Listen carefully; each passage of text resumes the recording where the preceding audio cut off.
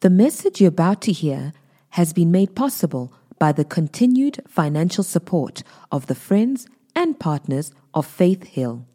To find out more about how to become a partner, be sure to visit faithhill.tv.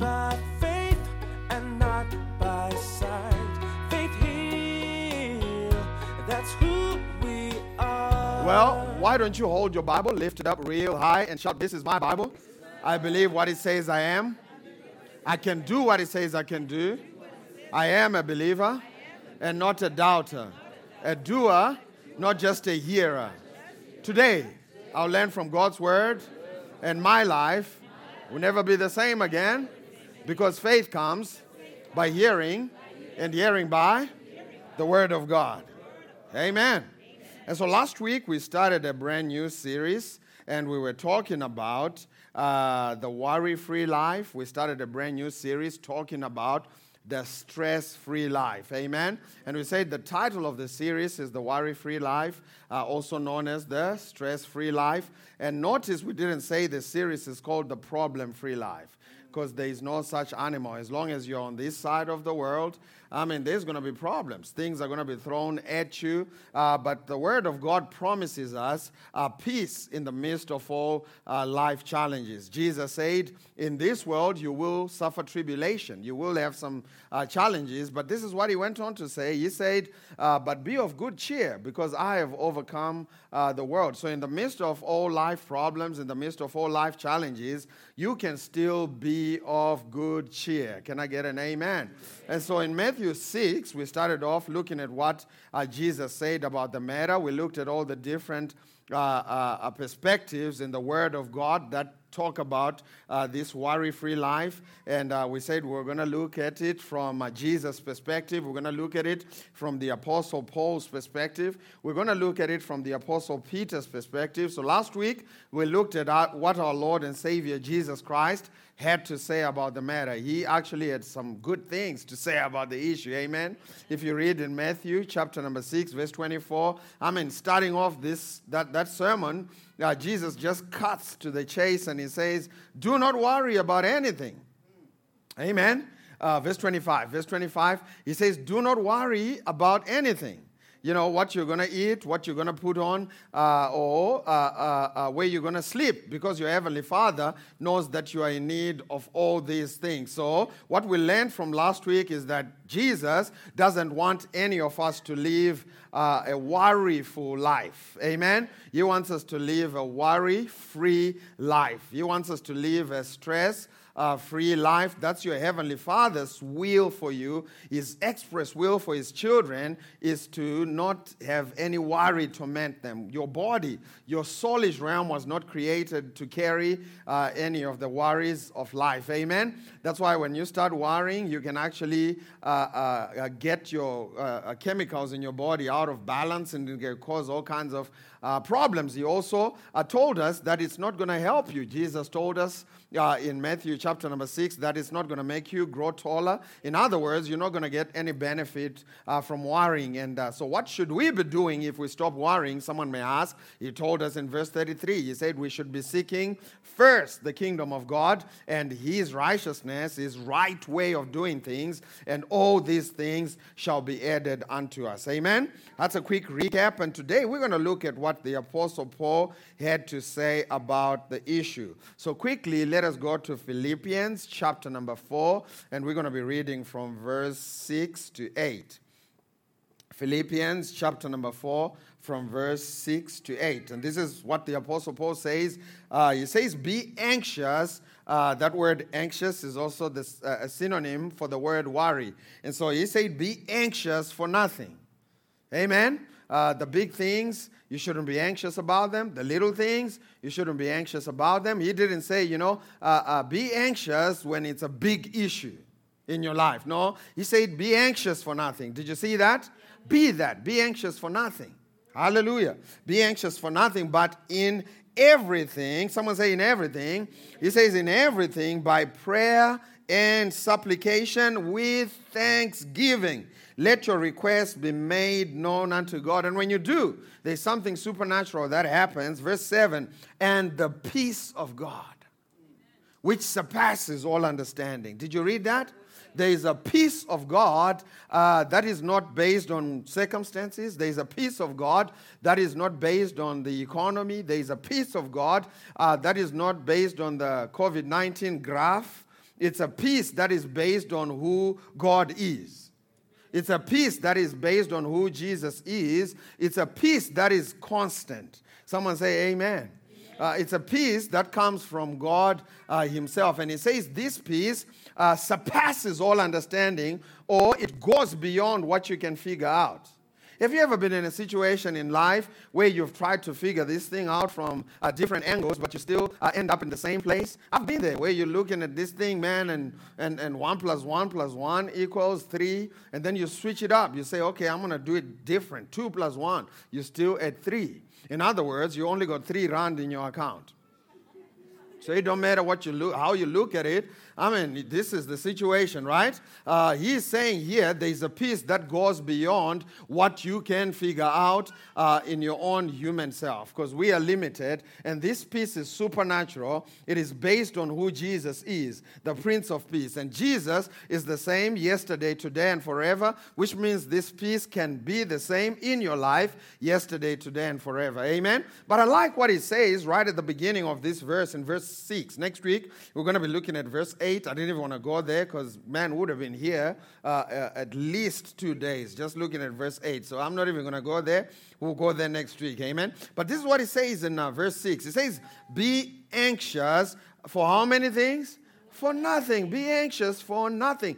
Do not worry about anything. That's what he's saying in plain English. And I looked up that word anxious. I wanted to see what it means in English. And so I looked it up in the Strong's Concordance, and the first definition that came up was to be anxious is to worry. So he's saying do not worry or be careful for nothing.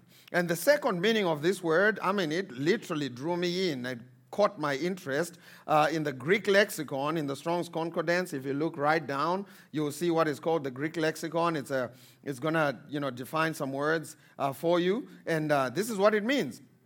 In the Greek lexicon, the word anxious means do not seek to promote one's personal interests. So when he says be anxious for nothing, he is saying do not seek to promote one's interests, which shows me that every time we are focused on self, we're going to get stressed, we're going to get worried. But when we are focused on God and his kingdom, we're going to, literally defeat that spirit of worry. And that's why he said in verse 33 of Matthew 6, he said, seek first the kingdom, the king and his domain, and his righteousness, his way of doing things, and all these things shall be added unto you. Amen? And so this word anxious, it means to seek or to seek to promote one's interest. God hasn't called any of his children to live for self. Man, when you are just focused on self, you make a little small package. Amen. And it comes with worry and stress with it. Pastor Dan said something very powerful on Wednesday at the Grace podcast, about this word anxious. In fact, my wife said it, and he added some of his perspective in there. My wife said, if you look at the word anxious, right at the center of that word is the word I. And man, when you, and Pastor Dan, this is what he said. He said, man, you need to check your eye level. And someone didn't get it because they thought, we're talking about check your eye level. But it's talking about check your eye level. When all you're talking about is I, when all your statements are filled with I, you are drawing yourself in the direction of worry, stress, and fear. But when all you're talking about is God and his kingdom and others and how you want to be an instrument that God can use to serve others, you literally heal yourself. You literally move yourself from the place of worry, fear, and stress over here to the place of fear, to the place of peace. I beg your pardon, to the place of peace and provision from the Lord. Amen? And so God is calling us to focus on him and not focus on ourselves. You know, I was saying in the first service, if you want to be used by God, you want to do something great for Him, you want to change the world, you're going to have to devote yourself from your own personal interest. Your own personal interest will limit what God is trying to do in your life.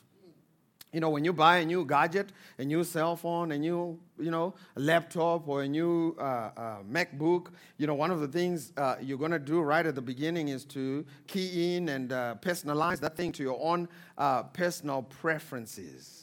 And every time you log in, it's going to give you your own personal preferences. Now, when it comes to doing something great for the Lord, you need to turn off your own personal preferences. Turn them off, and turn on God's preferences over your life. Amen? Because as you go out there to do something for the Lord, there's going to be opposition.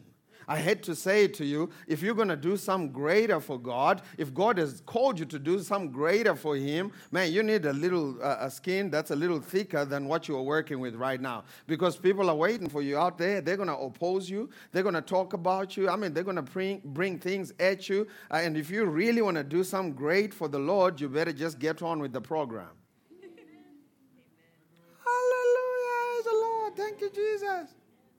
In fact, I heard this phrase. I heard it from church folk. I heard this phrase. I heard someone say, Pastor T, I'm not going to engage with nothing at all in this season that I'm in because I've been church hurt. It's the first time I ever heard that statement, church hurt. What they mean is, people talked about them in the church in a way that wasn't nice, and they were hurt. I was hurt. Can you imagine the apostles, the first 11, all of them died as martyrs, right? All of them were stoned, crucified, or something crazy happened to them. Can you imagine if they were operating at that level of, church hurt? Can you imagine you see the other 5 brothers, dead, they're crucified, they're killed. Okay? And it's coming at you. You're the 11th one. One was killed. One was boiled in cooking oil. The other one was caught last week. And the other one, they're going to find him. And man, all this news is coming at you. And here you are pampering you. I don't want to be hurt. They hurt me. So I'm going to. Can you imagine the disciples talking about church hurt? Jesus said, in this world, you'll have persecution. People are going to come against you. But you need to grow beyond that. Amen. Can I get an amen up in here, up in here, up in here? Man, you need to grow beyond that. Yeah. People are going to, things are going to happen. My wife and I, we get to do, ceremonies because Faithhill Church is a multi-ethnic church. We get to do ceremonies like birthdays and weddings, funerals, and things of that nature. I remember this specific one. And we're talking about turning off your personal preferences, right? That's what we're talking about. And I remember going to talk to this person, and they had wanted my wife and I to do this thing. And they came and they said, man, we would love for you to do this ceremony for us. But just a word of caution, Pastor T, half my family don't like you. Now, if I was going with your church hurt doctrine, I would have said, you know what? I ain't coming. But here's the deal. There's an assignment that's greater than how I feel. So I said, hey, I'm going to show up. I'm going to do what needs to be done. We're going to get the job done. And let me not, deceive you. There was a flesh side of me that was rising up even during the ceremony. Can you imagine standing up here with your wife and kids and half the people that are listening to you don't like you anyway? There was a flesh side of me that was rising up during the ceremony to just stop the whole thing and say, hey, by the way, to the half of you knuckleheads who don't like me because I'm black, let me just tell you, you should have taken time out to learn about me so that you can judge me by the content of my character and not the color of my... I really felt like saying that. But that's not what God has called me to do. God has called me to turn off my personal preferences so I can turn on God's preferences. Man, I hear people talk about, hey, man, I'm going to quit going to church because people were talking. Man, you wouldn't last a day in my job. Man, people talking about me is staple food. And I like it because if you're going to talk about me, it means I'm doing something right. Come on. Amen. The bigger the Goliath, the bigger the promotion. Just use these challenges as a stepping stone. Amen. Come on. And don't let them defeat you. So the word anxious, do not do that. Do not, live your life by your personal preferences. Turn them off and turn on God's preferences. Can you imagine the apostles, Paul and Peter, they had a fight, and the apostle Paul saying, because you hurt me, I'm not going to send that letter to the Corinthians anymore. I'm just not going to do it. because you hurt me. I'm touched right now, so I'm not going to write that letter to the Philippians. I'm going to put the pen down. I'm just not going to do it. And then they quit on his assignment to write 2/3 of the Bible. Man, we have become soft. And we need to rise up above it. Can I get an amen? We are a group of world changers. God has called us to do some greater and something bigger than ourselves, and we're not going to do it leading with our personal preferences ahead of us. Hallelujah. Amen. And so he says, be anxious for nothing, but in prayer and supplication, but in everything by prayer and supplication with thanksgiving. Someone say, with thanksgiving. So he's showing us the antidote for anxiety. He's showing us here the remedy for anxiety. And he says it is this: in everything by prayer and supplication with thanksgiving, let your request be made known to your friend. Let your request be made known to the government. Let your request be made known to your boss. No, that's not what he said. He said, let your request be made known unto God. Amen. And there's another cousin to this scripture. If you read in James chapter number 5, verse 13, that verse is relative. This is what it says. It says, is anyone among you in trouble? Sure. Let him pray. Notice it didn't say, if is anyone among you in trouble, let him get on the phone and stay 3 hours pouring out. Just pour out. You're going to feel better when you just pour out. Did you see that? Notice it didn't say, is anyone among you in trouble, let them go for a shopping therapy. Yeah, I'm just going to go to the mall and just buy myself something to get. No, he didn't say that. He didn't say, is anyone among you in trouble? Let them put it on Facebook. Sometimes you've got to face your problems and not Facebook them.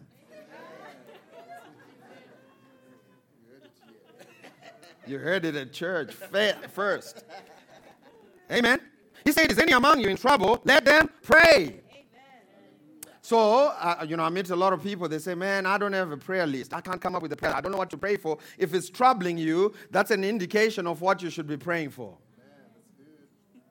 Amen. Your prayer list, your prayer request is the things that are giving you sleepless nights. You should be praying about those things. Hallelujah. Amen. I said hallelujah. Amen. He says, is anyone happy? Let him sing songs of praise. But back to Exhibit A, he said there in verse 6 of Philippians 4, he says, be anxious for nothing, but in everything by prayer and supplication with thanksgiving. And sometimes we just speed read through these principles. Man, these things are powerful. He said, when you make your prayers, you must make them with thanksgiving. And when you do that, then the peace of God, which surpasses all understanding, is going to come and guard your heart. Amen? Your prayers must be accompanied with thanksgiving. Because thanksgiving is a faith indicator. Let me say that again. Your thanksgiving is your faith indicator. A lack thereof is a fear indicator. If I came to you after service and I said, hey, listen, I'm looking for 500 rand. I want to take care of some stuff. And if you say to me, hey, Pastor T, don't worry about it. I didn't bring my cards today. I didn't bring any cash. But I'm going to give it to you on Wednesday. If I'm not a rascal, if I'm a good, well-mannered person, what should be my rightful response to what you just said? Thank you, right? But I haven't received the money. Why am I saying thank you? Because I trust that he's going to give it, or she's going to give it to me on Wednesday. And that's what happens when you pray a prayer and you have faith that the Lord is going to act on your behalf. You don't have to wait until Wednesday for you to say thank you. You can walk right out of the prayer closet with a thank you. You know why? Because you know that he gave me his word, even though I don't have the thing right now. I mean, we have more faith in people than we do in the Lord. If the Lord say, hey, listen, I'm going to hit you up on Wednesday, we say, oh, no, Lord, let this traffic light turn red before I cross for me to know it's really you. But you didn't do that with the guy who said, I'm going to give it to you. Man, when we go and apply for a job, you go and apply for that job, and you sign the contract. They tell you, hey, at the end of the month, 25th, we're going to give you such and such an amount. Some of you on the contract, you haven't even received the amount. You don't even know what those liars are going to do with you and with that money. But some of you, you take that contract and you go and open a Vodacom account, a Edgar's account. You buying a car on the basis of a contract. You haven't even received the money in your account. And when God gives you a blood-dipped, guaranteed contract to say, I'm going to take care of this, we can't even take that contract. You know why? Because we have probably more faith in those liars than we do our Heavenly Father. Man, God has given you a promise. That's blood guaranteed. If He says He's going to take care of it, He's going to take care of it. If He says He's going to feed me, He's going to feed me. Amen. Thank you, Lord. Amen. His contract is guaranteed. Hallelujah. Amen. And so He said we must do this with thanksgiving. Let's quickly go now to Matthew chapter number 14. I want to look at something. Matthew chapter number 14, and I'm going to read from verse 15 to 21. Matthew chapter number 14, from verse 15 to 21. It says, it's talking about Jesus. It says, as evening approached, the disciples came to Him, Jesus, and said, this is a remote place, and it's already getting late. Send the crowds away so they can go to the villages and buy themselves food. Jesus replied, they do not need to go away. You give them something to eat. I like Jesus' predisposition. He's always looking at the church. He's always looking at the believer. He's always looking at you, the disciples, as the solution center for the world. You are the light of the world. You are the salt of the world. Amen? And so Jesus is saying to the disciples, don't send them away. You take care of them. And so when people come in here, this is the solution center. To spiritual problems, physical problems, financial problems, you get into God's word, man, it'll fix all of what's broken. And so Jesus said, you feed them, give them something to eat. Verse 17, we have here only 5 loaves of bread and 2 fish. The disciples quickly reveal to us how they live their lives. They live their lives based on what they can see, smell, taste, hear, and touch. They said, man, this is what we have. But how many of you know that this is not all I have? If I have God in my corner. Amen. That's good. I have this and more. Amen. Thank you, Lord. But because they walked by sight, they were limited. Amen. And so Jesus said something very powerful. Verse 18. Jesus says, bring them here. Bring the 2 fish and the 5 loaves here.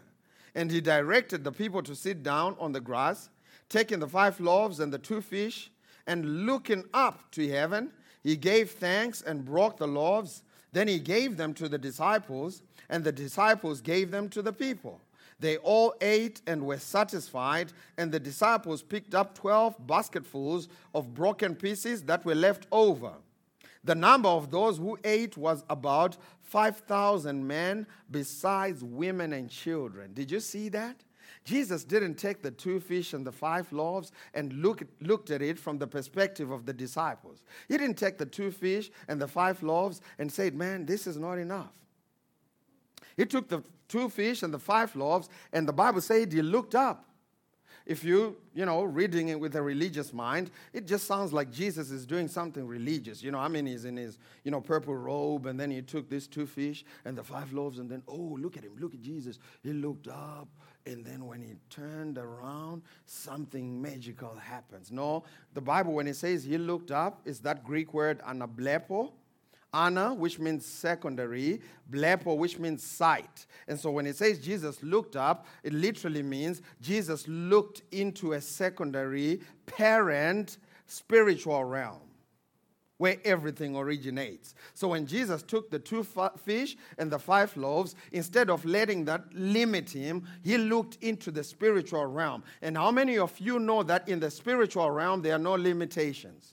In the spiritual realm, God is Jehovah Jireh. In the spiritual realm, He is El Shaddai. And when Jesus peeped into the spiritual realm, He saw how heaven had already released by grace a supply for all of His needs, and it turned something on the inside of Him that by the time He turned around to look to this realm, He was full of thanksgiving. And so what He saw in the spiritual realm produced thanksgiving in His heart. And so when we say you ought to give thanks, if you want to get something by Wednesday, we're not talking about you using it as a magical, word. We're not talking about you using it as, this thing that pastor said, if you say thank you, then things are going to happen. So I'm just going to say, hey, Lord, I believe you for a Mercedes-Benz, thank you. And then you wait for it for Wednesday. That's not what we're talking about. Do you see that? What produced thanksgiving in Jesus was because He had seen something. So it's not a surface level thank you. It's a thank you because I've seen a greater reality than what I'm looking at right now in the physical. And that's why Scripture says in 2 Corinthians 4:18, we do not look at the things that we can see with these physical eyes. Because the things that we can see with these physical eyes are what? They are temporary, or they are subject to change. We look at the things that we cannot see with these eyes, but we can see them with the eyes of the Spirit. We look at those things. Why? Because those things are eternal. And when Jesus saw in the spiritual realm, He said, thank you. And immediately, what was not enough became more than enough.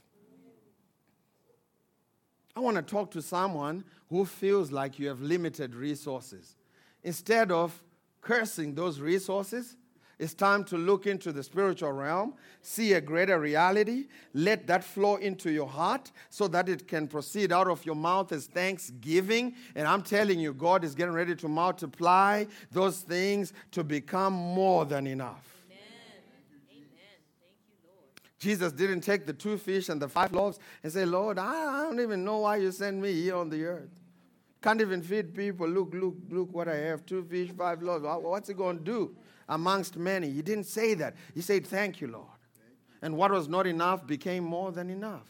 Some of you, you've been stuck on the place of 2 fish and 5 loaves, and it ain't doing much for you because you haven't taken time out to see a greater reality. You haven't taken time out to let that build and paint new pictures on the canvas of your imagination. Fill your heart up to the place where you start praising God and saying, thank you, Jesus, and God will literally translate you from where you are to a place of abundance. That's what it takes. Amen. Amen. I said amen. Quickly, let's go to 2 Chronicles, chapter number 20. See, when you look at things in the spiritual realm, you'll realize that we have a greater advantage. You'll realize that we have at our disposal greater resources. You'll realize that the power of God at our disposal is by far greater than the things that are coming against us. Can I get an amen? Amen. And so in 2 Chronicles chapter number 20, I'm going to read from verse 21 to 26 in the Message Bible. We encounter the king of Judah. His name is King Jehoshaphat. And King Jehoshaphat is in a fix. I mean, he's got 3 other nations that are coming against him, and they are going to attack Judah. So they are, getting ready to ambush them and attack them. And so he gets this word from a spy that, hey, there's these 3 dudes, the king of Ammon, Moab, and Mount Seir, and they're coming to attack you. And so he called for a meeting with his elders, and he met with his elders, and he starts talking, with his elders, and they're having a conversation, and they went to the prophet and prayed. And this is what the prophet said. The prophet said, hey, listen, it's not even your battle. The battle belongs to the Lord, and the Lord is going to fight this battle for you, and He's going to bring a victory for you.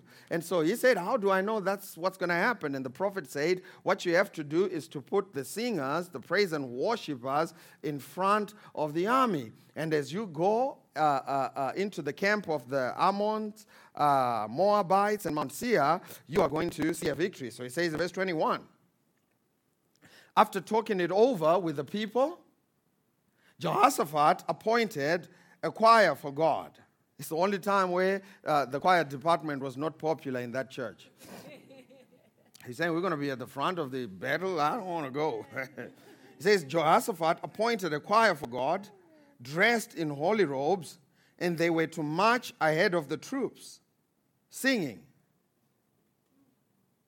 And I would imagine when Jehoshaphat went to the Lord, he'd probably say, Lord, you see what fix I'm in. I have these 3 nations coming against me. I would like, if you will, Lord, to bless me with a most sophisticated, technology in the area of ammunition for the day, so that when I go and attack, it's going to be a guaranteed victory. And here's what the Lord did. The Lord gave him exactly what he asked for. What we are getting ready to read is the ever sophisticated ammunition for today, as it was for that day. Man, you start working with this ammunition, you are about to see yourself win.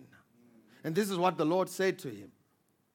He said they were to march ahead of the troops singing, give thanks to God. His love never quits. It's interesting that after the Lord told Jehoshaphat to put the choir in front of the army, the Lord also prescribed the lyrics to the song that he wanted them to sing. Because if the Lord had just said, hey, put the choir in front of the battle and sing something. I mean, Christian people sing all kinds of stuff. Someone would have started a song about, today we're going to perish, today we're going to perish. And the whole church would have joined it, today we're going to, throw their hands in the air. Talk about we're going to die today. We are nothing, oh, life is hard. Right? And so the Lord was like, okay, I'm going to tell you to do something, but I'm also going to write the song that I want you to sing. And this is what you must sing. Give thanks to God. In other words, what you must sing is, thank you, God. Wait a minute. But the army is still there. The 3 nations are still. What am I thanking you for? That's the song you must sing in faith. Thank you, Lord. Your love never quits.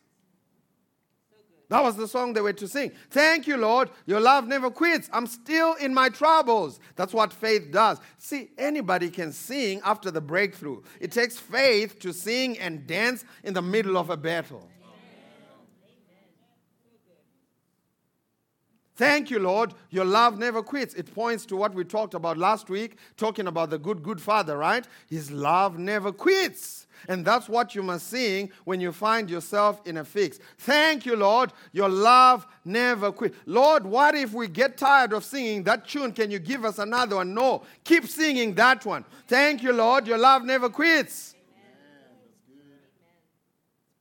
Thank you, Lord. You love me so much. Your love won't stop. I was in San Diego, California, and I was having a Bible study with this couple, a very wealthy couple out there, and we were having a conversation, and they asked me at the end of the Bible study, they were really interested in knowing this question. They asked me, they said, hey, Pastor T, what was the most powerful revelation that the Lord has ever revealed to you? And I went on to say that the most powerful revelation I've ever seen in God's Word is this, that God loves me. You should have seen it. You should have seen their faces when I said that. They were disappointed. They were like, come on, man. You can find something bigger than that. I said, man, that's the greatest. To know that his love never quits. To know that his love for me is unconditional. Because it fuels my faith and it quenches my fears. Perfect love casts out all fear. Faith works by love. I said, man, once I know that God loves me, man, my faith begins to work and my fears are expelled. They were looking for something deeper, in the book of Revelations, numerology or something deeper. But I said, no, God loves me. That's the most powerful revelation I've ever seen in the Word of God. And as they were singing this song, watch what happened. Verse 22, as soon as they started shouting and praising, here's what praise is. Praise and worship, it's not just something we do as preliminary to get to the preaching of the word. It's probably more powerful than the preaching of the word because it is the only time. Have you ever thought about it? It's the only time we, as the body of Christ, are completely, entirely in unity. We are singing the same thing. We are of the same mind. When I start preaching, some of you, no, I don't agree with that. No, I don't. You know what? Actually, I'm going to take a nap right now. I'm going to wake up when this guy is done. And we're not in unity. But when it's praise and worship, guess what? Everybody's. In fact, in heaven, there won't be any preaching of the word. But we'll still be praising and worshiping. I was in the States, this was crazy. I was getting ready to preach in Atlanta, and the pastor and myself were in the office. And for me, praise and worship is everything. That's why, you won't see me coming in 2 songs. I don't want to be late for praise and worship. You can be late. I don't want to be late. The first note hits, I'm right here. I don't want to miss out on spiritual warfare. It's the only time I get to defeat some stuff. So I'm not missing out on that. And this pastor was of a different mindset. So we're sitting in his office, and the praise and worship starts. I could hear the music. Boom, boom, boom. Next door, bro, let's go. Like, no, we're not going to. Why not? So, man, we must walk in by about the 3rd song. For what? Because that's what the man of God does. No, that's not what he does. I want to go right now. Man, I could see the people are shouting, they're screaming. They're winning. And here you are keeping me in your office. So that I can look like I'm important? What's up, bro? Come on, let's go right now. I was disappointed. I'm thinking, man, I want to be there. I want to be where it's at because this is spiritual warfare. And watch what happened as they were singing. This is awesome. As they were singing, verse 22, as soon as they started shouting and praising, God set ambushes against the men of Ammon, Moab, and Mount Seir. As they were attacking Judah, they all ended up dead. And I want you to notice God ambushed Ammon, Moab, and Mount Seir and acted on behalf of the children of Israel while the children of Israel were just busy praising God and giving him thanks. God did that for them without them actually trying to get God to do it for them. I want you to notice God never said for them to start praying breakthrough prayers. I've got nothing wrong with breakthrough prayers. They have their place. But in this instant, man, the highest level of spiritual warfare you can bring against the enemy is a mouth and a heart that is full of thanksgiving and praise. Amen. I said amen. Notice these gentlemen were not saying, Lord, I send fire to Ammon. Fire. I send fire to Moab. Fire. I send fire to Mount Seir. Fire, fire, fire, fire, fire, fire, fire, fire, fire. Do you see that? All they did was, thank you, Lord. Your love never quits. And God acted on their behalf. You look at Paul and Silas in Acts chapter number 16, verse 25, beaten, stripped naked, thrown into prison. They had every reason to complain and murmur, but they are in prison and they are sitting, they had been beaten real hard, stripped naked, beaten under the feet, beaten all over. They had everything to complain and murmur about. Compare their wounds. Look over here. This one is swelling up, bro. Ooh, my back hurts. Ooh, this one. Let me see. Ooh, man, he got you on the eye. No, they didn't do that. You know what the Bible says in verse 25? It says at midnight, they started to sing praise and give thanks to God. And as they were giving thanks and singing praises to God, the Bible says that there was an earthquake and the prison doors were opened, flung open. You know why? Because God promises us in the Old Testament that he inhabits the praises of his people. When you start to lift up a praise and a thanksgiving, God's manifest presence leaves heaven and it comes to be with you in your situation. Amen. Man, that's good news. And that won't be produced by complaining and murmuring. That won't be produced by talking about it. By faith, you ought to praise God and give him thanks. And as they did that, man, all these dead bodies were killed. Verse 24, as Judah came up on the rise, looking into the wilderness for the horde of barbarians, they looked on a killing field of dead bodies, not a living soul amongst them. When Jehoshaphat and his people came to carry off the plunder, they found more loot than they could carry. Man, you're trying to get to a place of plunder. You're trying to get to a place of provision. I've got the key for you. Fill up your heart with with praise and thanksgiving. And stop complaining. Stop murmuring. Murmuring and complaining is not a godly spiritual force. Amen. I don't know why you, Lord, I don't know why you send me to this thing if you're not going to provide for the 5,000 people. I don't know why you send me to this thing. I don't know why you're doing this to me, Lord. No, you give God praise. And as you do that, God will act on your behalf. I call it accidental breakthroughs. Paul and Silas were not binding the prison gates. They were just busy giving God praise and thanksgiving. In fact, they were not even praying to be rescued from the prison. Do you realize that? Because the Bible says when the prison gates were opened, they didn't walk out. They said, oh, what's this? They were not shooting at the prison gates. They were praising God and making God big in their lives. As you do that, God comes to inhabit your praises. And while He's there, He fixes everything that's broken. Man, it's your spiritual weapon. The only thing that's standing between you and your breakthrough is how big your God is to you. God is big. God knows He's big, and He is big. Amen? The only thing we need to check is He big to you? Amen? I said amen. On Thursday, I had something come upon me. Man, it was a spirit of heaviness and confusion. I mean, I could sense a spiritual attack. On Thursday, I was sitting at my house working, and I knew immediately it's time to give God praise. It's time for me to make God big. So I took, my shoes, I took my mask, and I walked out of the house, and I walked all the way into the neighborhood. And as I'm walking, thank God for the mask. It's the only time I thank God for the mask when I'm praying in public. I put the mask on, man. I'm just walking around saying, Lord, as you did it for David, you're going to do it for me. Praise the Lord. As you did it for Abraham, you're going to do it. Oh, you are a God that is powerful and awesome. David at the first rock. I'm rehearsing these stories because I'm trying to convince me of how big he is big in himself. He is big, but sometimes I can be tempted to think that he is not as big as he really is. So I always take time out to work on me.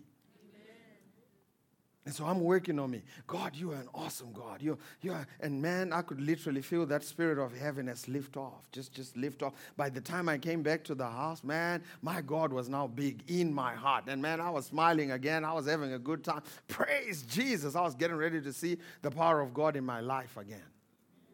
And that's what God is calling you to. Amen?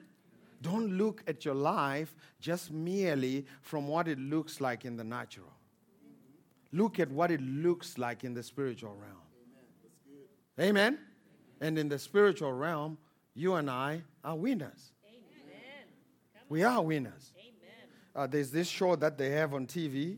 It's a boxing show, a UFC, fighting show. So what they do is they play a fight that's been fought like a few years ago, not a popular fight that everybody would know who the winner is, and they put it on your screen. And while the fight is playing and they're getting ready to get to the knockout punch, they freeze that thing, and then they ask you to guess who you think is going to win.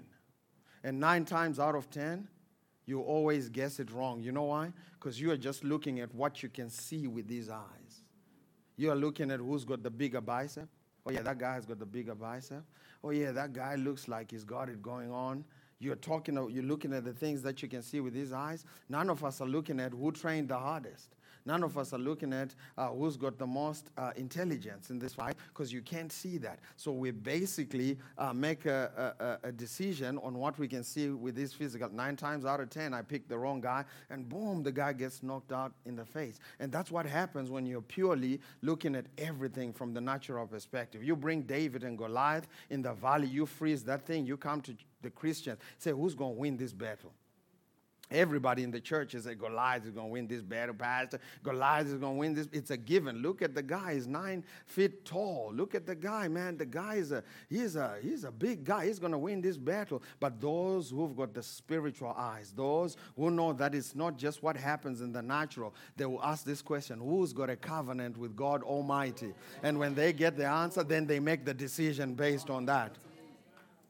Man, you put Gideon, he's standing in there with 32,000, and he's got 135,000 strong that are coming against him. You freeze that thing in the middle of the story. Just freeze it and come to this group of, hey, listen, who do you think is going to win this battle? Everybody say, oh, Gideon, you better dig up 32,000 graves.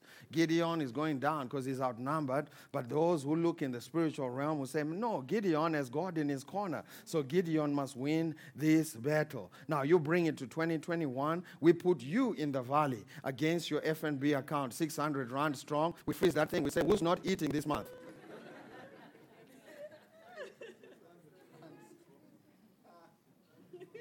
And here's the question that none of you dare to ask or bother to ask before you make your decision. Who's got God in their corner? Who's got a covenant? Is this the FNB account that's got the covenant relationship with the Lord, or is me? Who's got the covenant? Before I make my decision, before I commit myself to any decision, I just want to know who's got God in their corner. Who's born again, sanctified, and filled with the Holy Ghost. I just want to know who has got God in their corner. Once I know who that person is, I'm able to make that decision. Because they always win. Watch this now. All the time. It doesn't matter whether the odds are stacked against them. They always win. David, you may not have a bicep as big as Goliath, but because you've got God in your corner, you're going to win this one too. Gideon, you may only have 300 strong enough to go with you to battle against 135,000, but because you have God in your corner, and I came to tell somebody in here today that you may only have $60 in your bank account, but because you have someone called Jehovah Jireh, you've got someone called El Shaddai who is in your corner, you are about to win this one too. Somebody shout amen. Hallelujah. Man, you get a bad diagnosis from the doctor. You freeze that thing and ask some questions. Who's got God, Jehovah, Rapha, the healer? Who's got God? Who's got Jesus? Before you make any decision, before you commit any emotions, I just want to know who's the born again one. Is this piece of paper the one that's got Jesus, or is it the person? Once I find out it's the person, man, I'm investing my emotions of victory in the person. We're going to win this one too. Hallelujah. I said hallelujah. Man, I'm telling you, it's time for us to walk by faith and not by sight. Some of you haven't gone house hunting because when you froze that thing, you felt like, man, I'll never own a house in my life. Am I talking to somebody? Never gone house hunting in Hyde Park. And take time out. See, there you go. That sarcastic laugh. Did you hear that? Because people are like, yeah, that's for somebody else. Man, it's for you. Man, you are God's children. Some of you, genuinely, the enemy has convinced you. He froze that thing and you keep voting for your circumstances. It's time for you to vote for the power of God. Some of you, the enemy has convinced you you'll never own a house, and therefore, you just decided, I'm going to hang it up. I'm just not going to do anything about it. I'm not going to go house hunting. If someone dares to even suggest that, man, you look at them like, are you crazy? Do you know where I'm at? Yeah, we know where you're at. You're just a shepherd boy. In your own strength, you couldn't do it. But thank God you've got God in your corner. Amen. Amen. You only have 300, Gideon. In your numbers, you couldn't do it. But thank God, God is a part of those 300. And anything with God in it becomes a majority. Amen. And some of you, we ask you, what's your dream car? You look at what you can afford. That's not the question. That was not the question. What's your dream car? Right now, Pastor, right now where I'm at. No, we didn't say any of that. We just said, what's your dream car? Yeah. You know what's good about being in a state of faith? I call it the faith stage of imagination. You know what's so awesome about it? What's so awesome about being at the faith stage of imagination is I can switch it up anytime I want to. Yeah. We've had about 6 church buildings so far from the time I started imagining them. I built the other one. It had glass everywhere. And then I woke up on Monday and I didn't like it. Tore that thing down. It didn't cost me a penny. I tore that thing down, and then these days I'm building another one. It's like a dome. And, if I get tired of it, I'm going to tear it down and then build another, and it's not going to cost me a penny. Some of you won't even dare to imagine the house of your dreams because you are so fixated on what's in your wallet. You are so fixated in what you have as ammunition. All David had was a sling and 5 stones. That's all he had. But he had God too. Praise God. And I'm telling you this morning, not only do you have all these circumstances coming against you, troubles are going to try to lash themselves, people are going to come against you, but God is in your corner. And you're going to win that battle too. Amen? So stop complaining, stop worrying, stop murmuring. God is in your corner. So it says here, there was so much loot, more than they could carry, right? So much equipment, clothing, valuables. It took 3 days to cut it away. On the 4th day, they came together at the Valley of Blessing, Barakah, and blessed God. That's how it got the name Valley of the Blessing. The way to get to the Valley of the Blessing is thanksgiving. Amen. And praise. You're not going to get to the Valley of the Blessing complaining and murmuring about your situation. Amen? We're going to take a fast this week. You ready for a fast? We're going to take a fast this week. This week, you're going to fast from small thinking. Just 7 days. Some of you, it's probably going to be the hardest thing you'll ever do in your life. Fast from small thinking. Because I've been there. Demons are easy to cast. One word, you can cast out a bunch of them. Puma, boom, they're gone. But small thinking, how are you going to cast it out? It's probably one of the hardest things you're going to do this week in your entire life, to start thinking big. Start thinking outside of your circumstances. Start thinking outside of what you have in your account right now. Amen? Amen. I said amen. It's going to be one of the hardest things you will ever have to do. But guess what? It's time to do it. Some of you are going to have to go to a dealership and test drive cars that you knew your bank account could never carry. Yeah, I just want to drive it. They will listen, those test drive cars, they were put in that dealership for you. They're just waiting for you to come and drive that thing. Some of you won't go there because, after all, it's Porsche. So I'm going to go to Mitsubishi. Right? Man, I go and I walk in there, man, I look at that thing. And when Billy Epphart came, he came to preach. He's the CEO of Andrew Wommack Ministries. My wife and I, took him for breakfast in Santon, right across.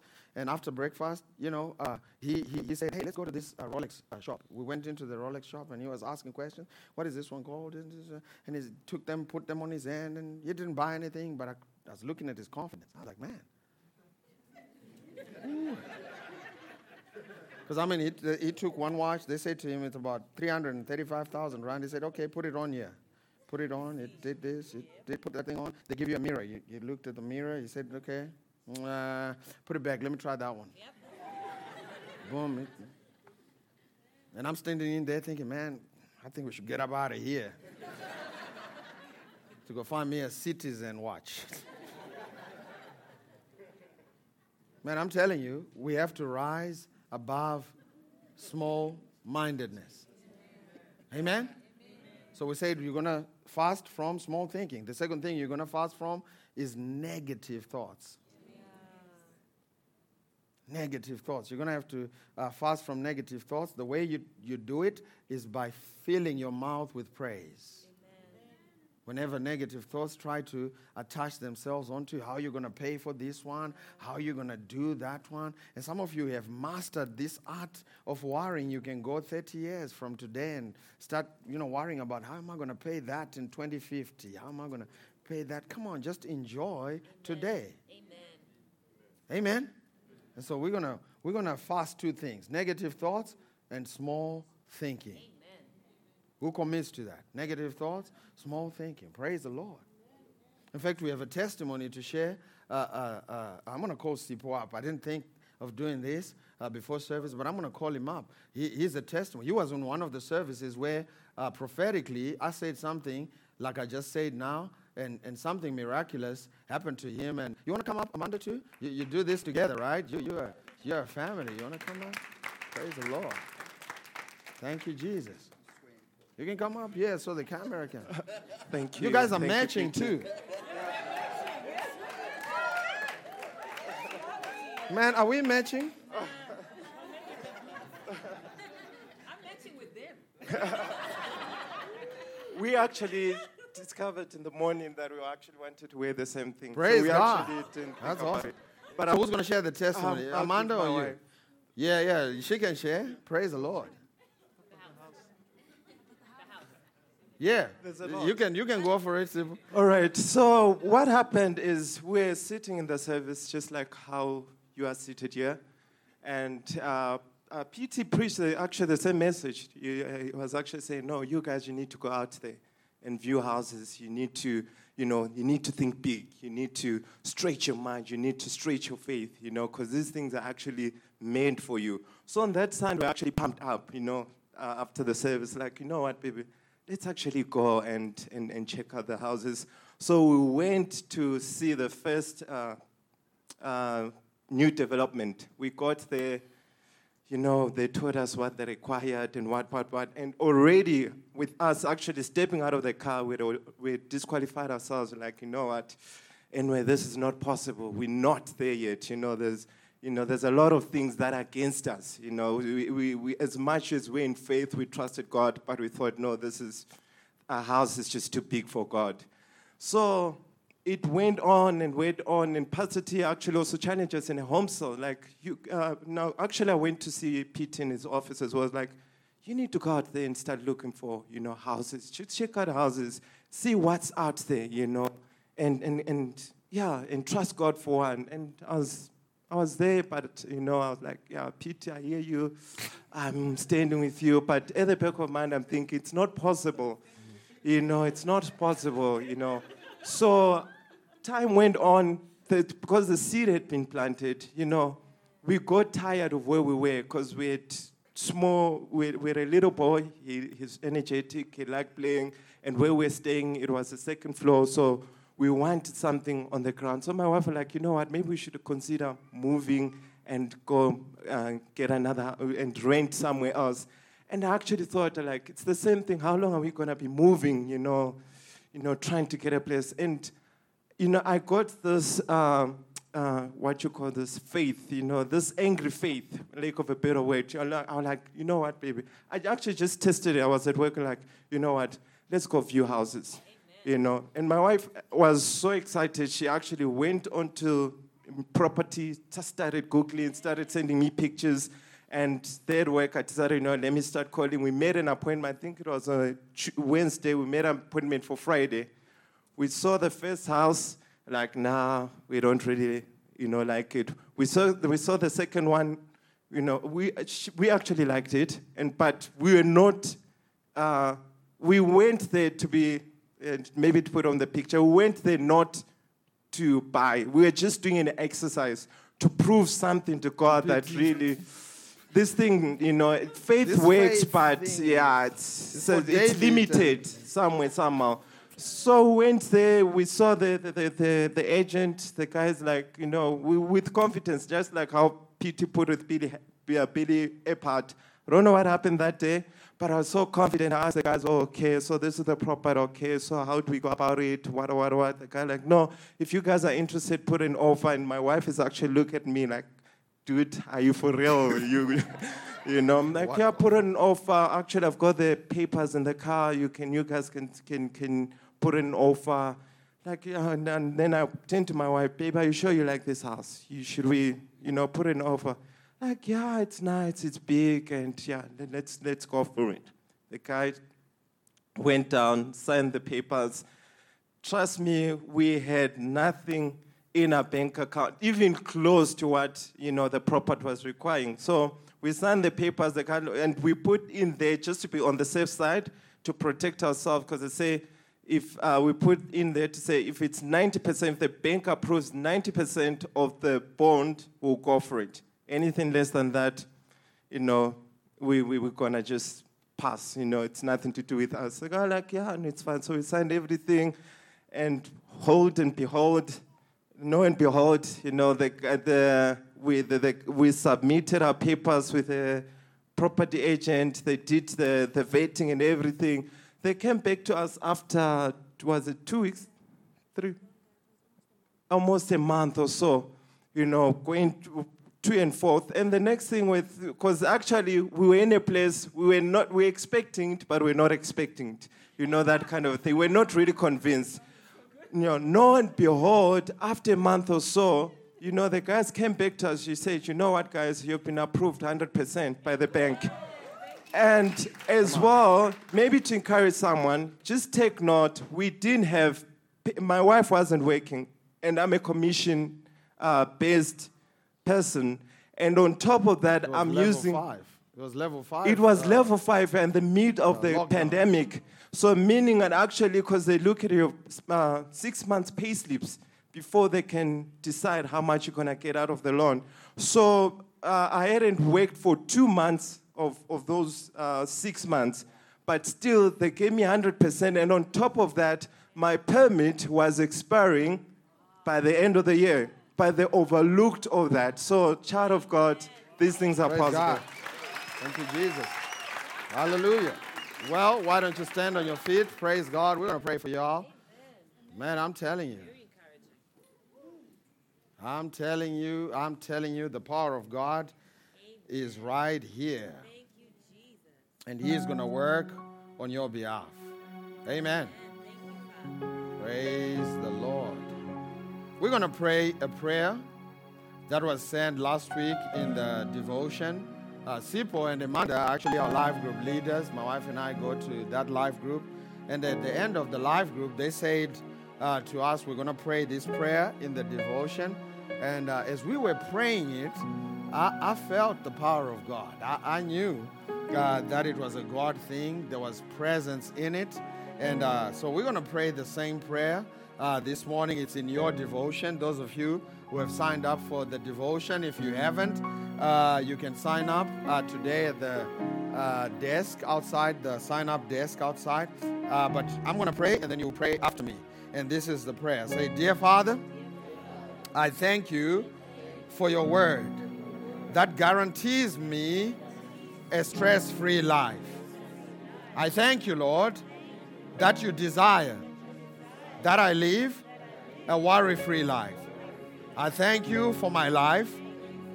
I thank you that you have already given me everything that I require pertaining to life and godliness. In you, I have everything that I need to live a victorious life here on this earth. Father, I trust in you.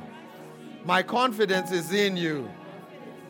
I believe that you will do everything that you promised me that you would do. My life is secure in you. Your word is forever settled in heaven. Therefore, I will keep my focus on it.